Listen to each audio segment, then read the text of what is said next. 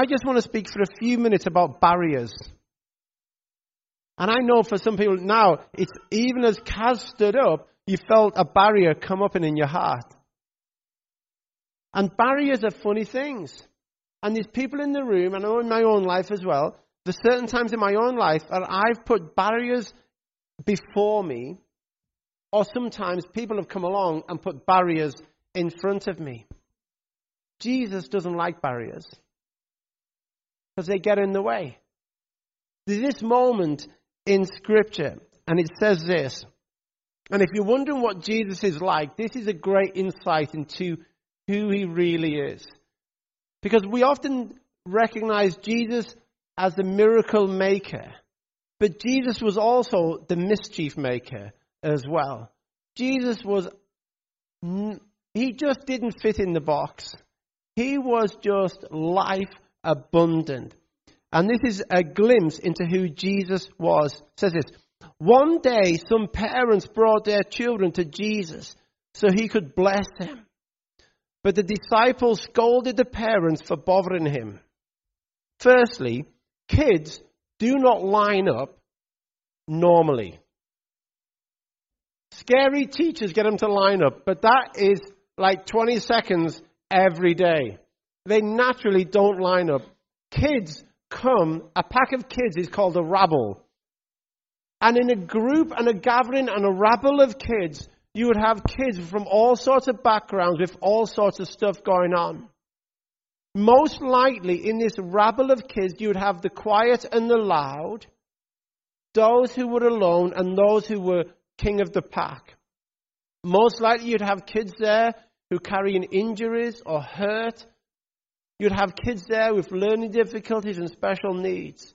So there was this rabble of kids all around Jesus. And these kids were just cascading towards Jesus. Because kids get it and we lose it as adults. But there in the moment, the kids were just going towards Jesus. And then the disciples who thought they know best in this moment put in some well-meaning barriers. And they just put these things in there because they think Jesus will not want to be bothered about these people coming towards him. And Jesus loses it. He just loses it. And he scolds the disciples. So this is what, the disciples are scolding the parents. And then verse 14, when Jesus saw what was happening, he was angry with his disciples. He said to them, let the children come to me. Do not stop them, for the kingdom of God belongs to those who are like these children. I tell you the truth. Anyone who doesn't receive the kingdom of God like a child will never enter it. Then he took the children in his arms and placed his hands on their heads, and then he blessed them. See, the disciples, well-meaning as they were, put up barriers because they thought the kids were too noisy, too messy, too disruptive. But Jesus steps in and removes the barrier. This talk today is simple. I don't know what barriers have been placed between you and the love of God. I don't know if you have put them there or if other people have put them there in between you and the love of God. But Jesus, here and now, he comes to you, he takes the barrier and he removes it and he steps up and he comes close. There's this beautiful psalm. It's Psalm 34. And it talks about God is close to the cry of the brokenhearted. I don't know where you are in your walk, adventure with God.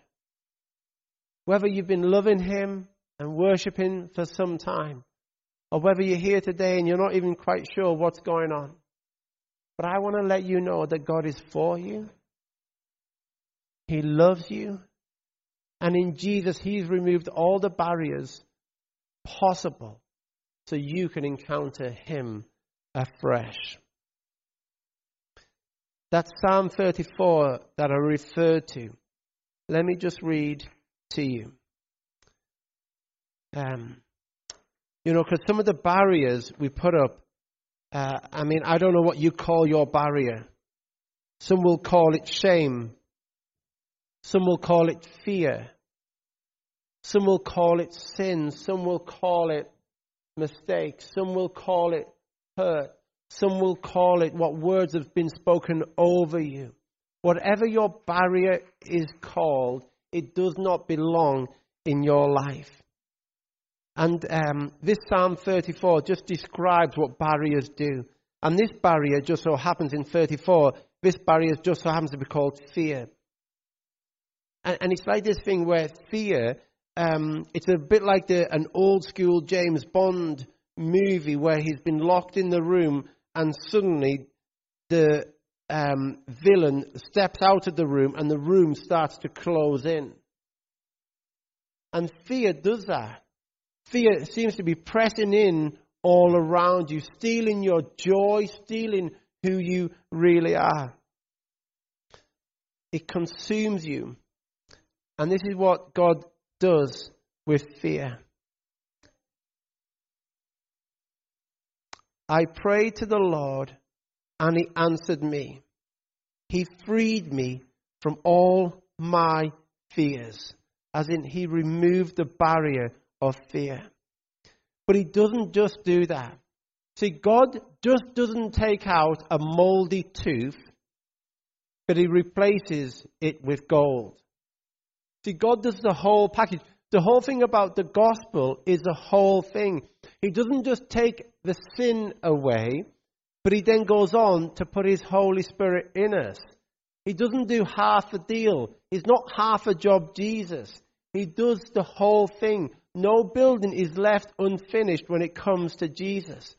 And this is what He does here. He doesn't just take away fear, but He comes and fills them with joy. Listen to this. I'm standing on one leg because I'm excited by this. This should stir our souls and excite us and just shake us somewhat. Because we're not here in a history lesson.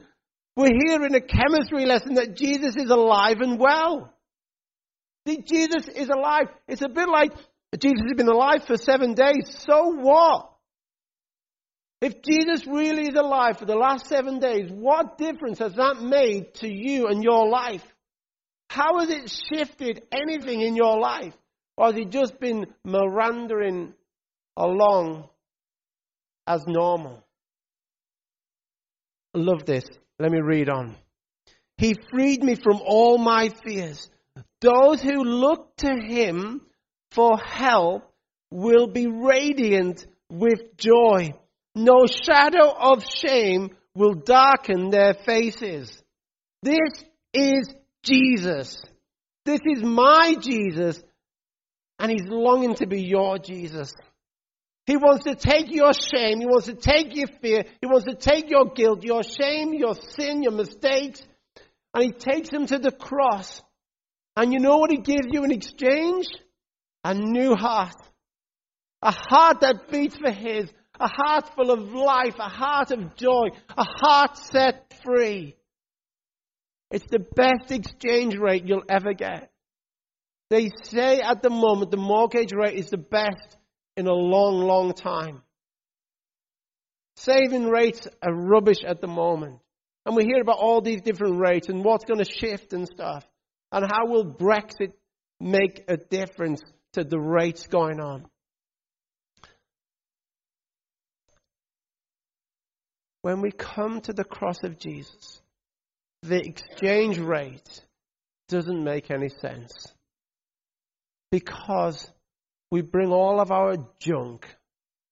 We bring all of our stuff. The stuff that we're ashamed of. The stuff that puts our eyes down. And we bring it all to Jesus and we just come to Him and say, Jesus, here's my barriers. Here's my sin. Here's my junk.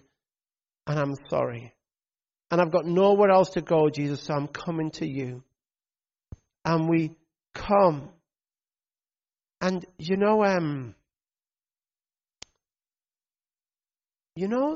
interesting thing about heaven. I don't think there's any age restriction. In fact, I know there's no age restriction on heaven. There's no width restriction on heaven. But there is a height restriction. And what I mean by that is, there has to come a moment where we bow down and we say, Jesus, I need you. I bring you myself. I bring you my story, warts and all, and I give it to you, Jesus. And as we do that, the Bible kind of calls it repentance, but all it means is just a change of mind. It's like, Jesus, I'm having a change of mind about my life. I realize that it's not just about me anymore. And I think you've been pursuing me and chasing me, and you want to speak to me.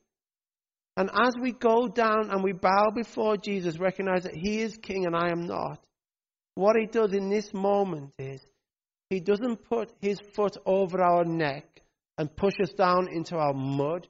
Yeah, you're right, you dirty, stinking rat. But he comes and he puts his hand under our chin and he lifts us. He says, you are my boy. You are my beloved. And I love you.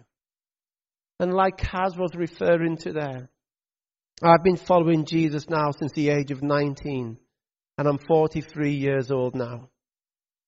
And what I found in Jesus, I wouldn't give up for anything or anyone.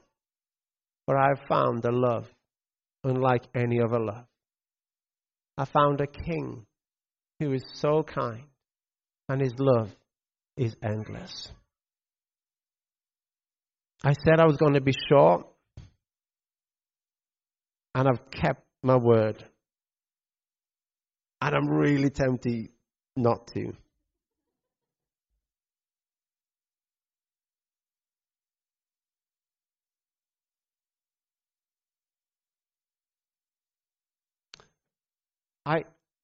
I can't say anymore. But my longing, my heart, my hope, man, the whole reason we started Carlisle Vineyard is that you would open your heart to him who loves you like no one else. Because for this message that Jesus is alive and well is not just for you and it's not just for me. But we live in a city, we live in a county, we live in a region that is desperate for the love of Jesus. Because I see barriers all around me. And there's people in this room that God, I believe, in the next year is going to start increasing your vision, increasing your capacity in your heart, and going to help you see the city and wherever you're from in new ways. And he's going to bring people around you. And he has things for us. Because I believe with all my heart that the reason we're alive in such a time as this to see this region come alive in Jesus. Phil and Laura, did you want to say anything else? It's all very calm now.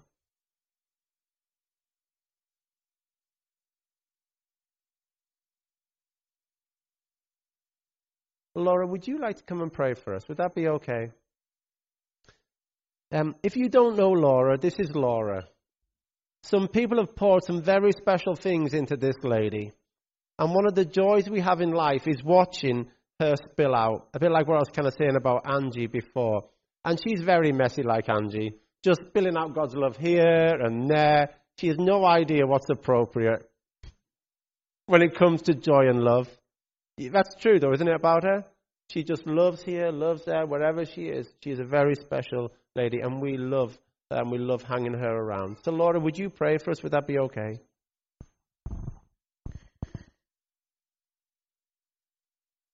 Father, I just thank you that you are here with us today. Jesus, that the words Andy has spoken are not his words that he's written. They're your words that you've given him. Thank you, Father, that there was a bit in there for every single person here. As Andy said, nobody is here by mistake. And we just pray, Father, that you would give us ears to hear what you want to tell us. And we would be brave enough, God, to let those words go from our head to our hearts. And we would be braver still to let them change us. Father, thank you that we are never done learning how incredible you are. That we are never done learning how much you love us. So I just pray, Father, wherever we are with you today, that we would be a step further as we walk out of this room. Father, that you would remove barriers, that you would pour in your love and your Holy Spirit, and that we would go out there, Father, different people, that we would all be messy people who spill joy and love wherever we go, in whatever way you've made us to do that, Father. I pray that you would give us opportunities, help us to really see them in a way that we can't ignore them, and help us to act upon them, Father.